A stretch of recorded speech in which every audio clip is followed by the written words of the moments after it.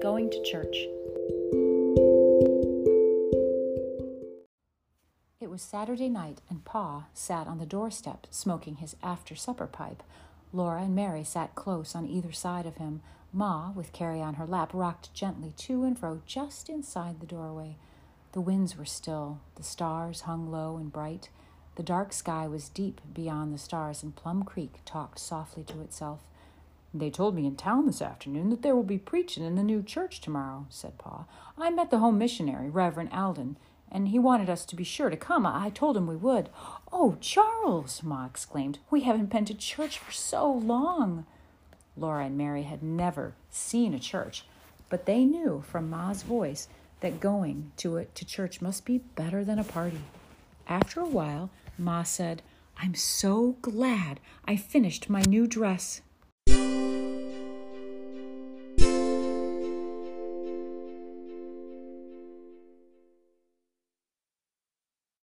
Next morning was a hurry. Breakfast was a hurry. Work was a hurry. And Ma hurried about, dressing herself and Carrie. She called up the ladder in a hurrying voice. "Come on down, girls. I'll tie your ribbons." They hurried down. Then they stood and stared at Ma. She was perfectly beautiful in her new dress. It was black and white calico and a narrow strip of white, then a wider strip of black lines and white lines no wider than threads. Up the front of it was buttoned with black buttons, and the skirt was pulled back and lifted up into puffs and shirlings behind. Crocheted lace edged the little stand-up collar. Crocheted lace spread out in a bow on Ma's breast, and the gold breastpin held the collar and the bow. Ma's face was lovely. Her cheeks were flushed, and her eyes were bright. She turned to Laura and Mary, and around and quickly tied the ribbons on their braids. Then she took Carrie's hand, and they all went on the doorstep, and Ma locked the door. Carrie looked like one of the little angel birds in the Bible. Her dress and her tiny sunbonnet were white and all trimmed with lace. Her eyes were big and solemn. Her golden curls hung by her cheeks and peeped from under her bonnet. Then Laura saw her own pink ribbons in Mary's braids. She clapped her hand over her mouth before a word came out. She scrooged and looked down on her own back. Mary's blue ribbons were on her braids. She and Mary looked at each other and did not say a word. Ma, in her hurry, had made a mistake. They hoped she would not notice. Laura was so tired of pink, and Mary was so tired of blue. But Mary had to wear blue because her hair was golden, and Laura had to wear pink because, well, her hair was brown. Pa came driving the wagon from the stable. He brushed Sam and David till they shone in the morning sunshine. They stepped proudly, tossing their heads, and their manes and their tails rippled. There was a clean blanket on the wagon seat, and another spread in the bottom of the wagon box. Pa carefully helped Ma climb up over the wheel. He lifted Carrie to Ma's lap, and then he tossed Laura into the wagon box, and her braids flew out. "Oh, dear," Ma exclaimed. "I put the wrong ribbons on Laura's hair." "It'll never be noticed on a trotting horse," said Pa, so Laura knew she could wear the blue ribbons. Sitting beside Mary on the clean blanket in the wagon bottom, she pulled her braids over her shoulder. So did Mary, and they smiled at each other. Laura could see the blue whenever she looked down, and Mary, she could see the pink.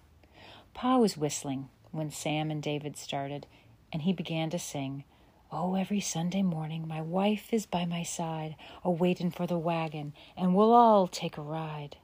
"Charles," Ma said softly, to remind him that this was Sunday. Then they all sang together, "There is a happy land far, far away, where the saints in glory stand, bright, bright as day."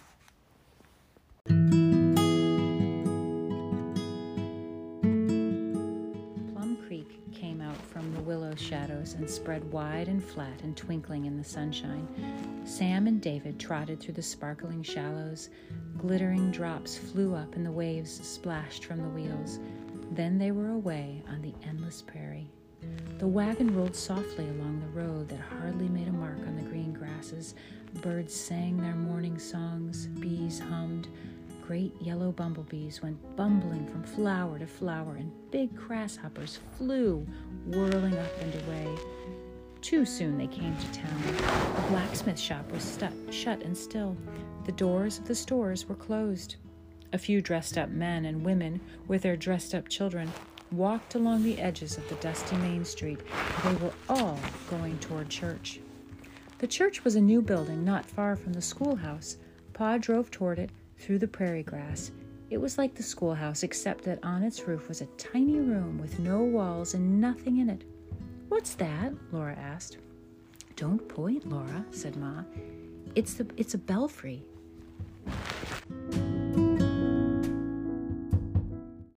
Pa stopped the wagon against the high porch of the church. He helped Ma out of the wagon, but Laura and Mary just stepped over the side of the wagon box. They all waited there while Pa drove into the shade of the church, unhitched Sam and David, and tied them to the wagon box.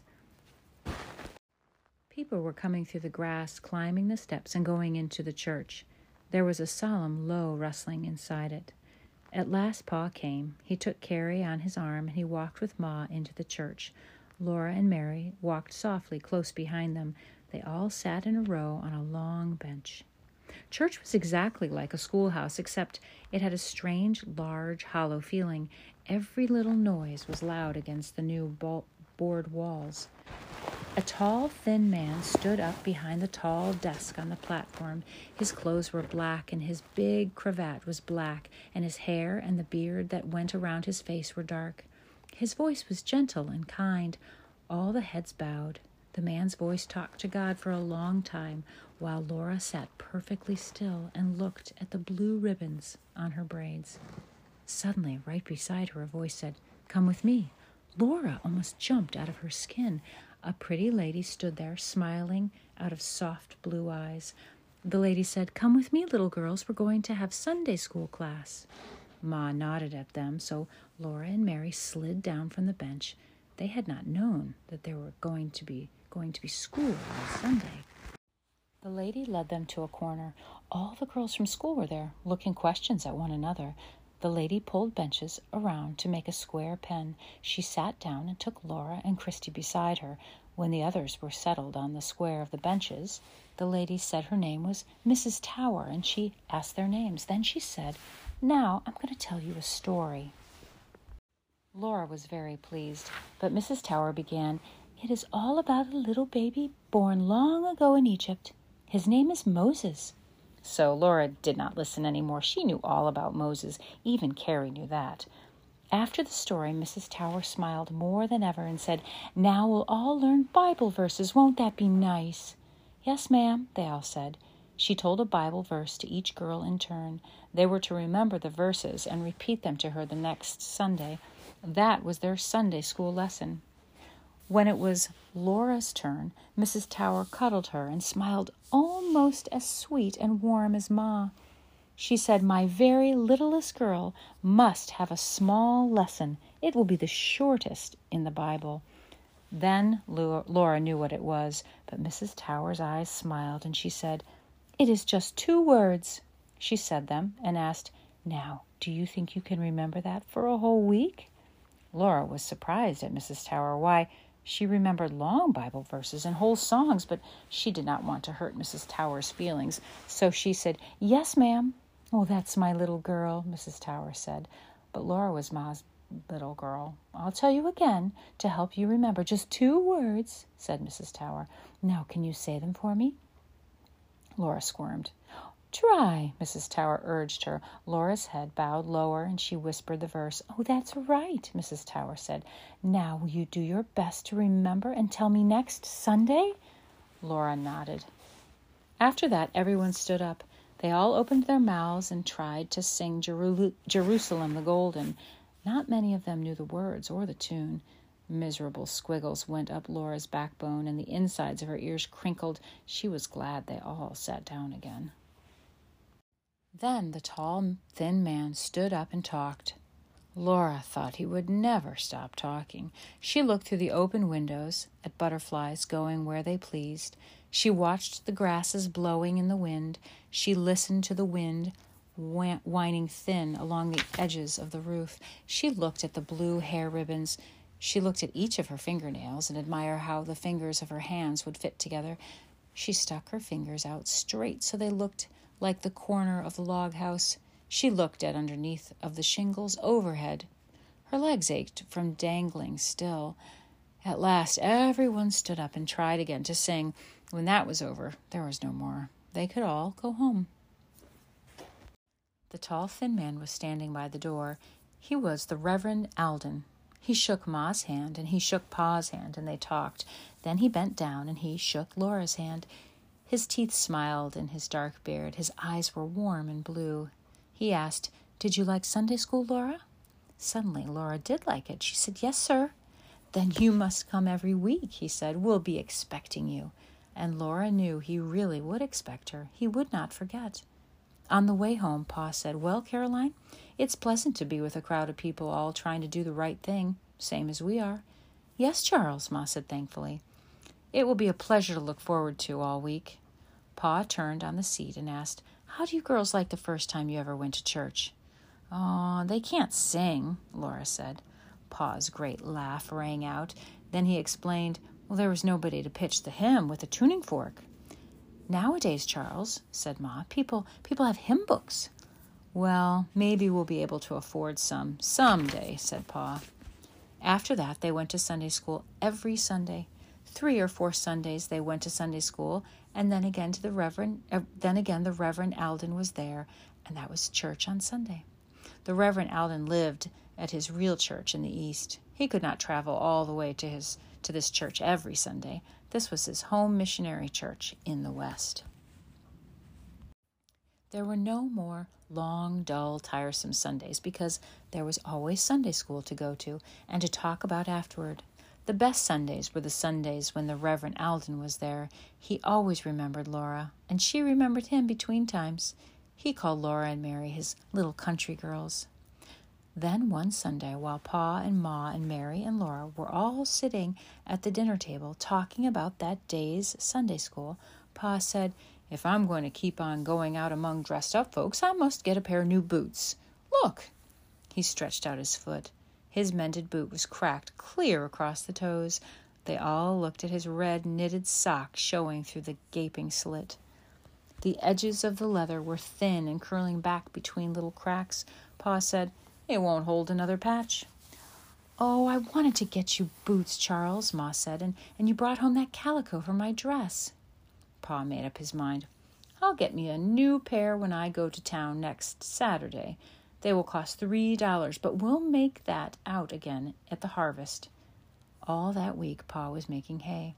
He had helped put up Mr. Nelson's hay and earned the use of Mr. Nelson's fine, quick mowing machine.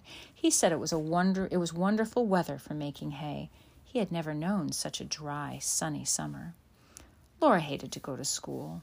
She wanted to be out in the hayfield with Pa, watching the marvelous machine with its long knives, snicketing behind the wheels, cutting through great swaths of grass. Saturday morning, she went to the field on the wagon and helped Pa bring in the last load of hay. They looked at the wheat field standing up taller than Laura above the mow land. Its level top was rough, with wheat heads bent with the weight of ripening wheat. They picked 3 long, fat ones and took them to the house to show Ma. When that crop was harvested, Pa said, they'd be out of debt, and they'd have more money than they knew what to do with. He'd have a buggy, Mom would have a silk dress, and they'd all have new shoes and eat beef every Sunday. After dinner, he put on a clean shirt, and he took $3 out of the fiddle box. He was going to town to get his new boots. He walked because the horses had been working all week, and he left them home to rest. It was late that afternoon when Pa came walking home. Laura saw him on the knoll, and she and Jack ran up from the old crab's home in the creek and into the house behind him. Ma turned around from the stove where she was taking the Saturday baking of bread out of the oven. "Where are your boots, Charles?" she asked. "Well, Caroline, I saw Brother Alden, and he told me he couldn't raise enough money to put a bell in the belfry. The folks in town had given every cent they could, and he lacked just $3. So I gave him the money." "Oh, Charles," was all Ma said. Pa looked down at his cracked boot. "I'll patch it," he said. "I can make it hold together somehow. And do you know, we'll hear that church bell ringing clear out here." Ma turned quickly back to the stove, and Laura went quietly out and sat down on the step. Her throat hurt. She did not want Pa to have. She so wanted Pa to have good new boots. Oh, never mind, Caroline, she heard Pa saying. It's not long to wait till I harvest the wheat.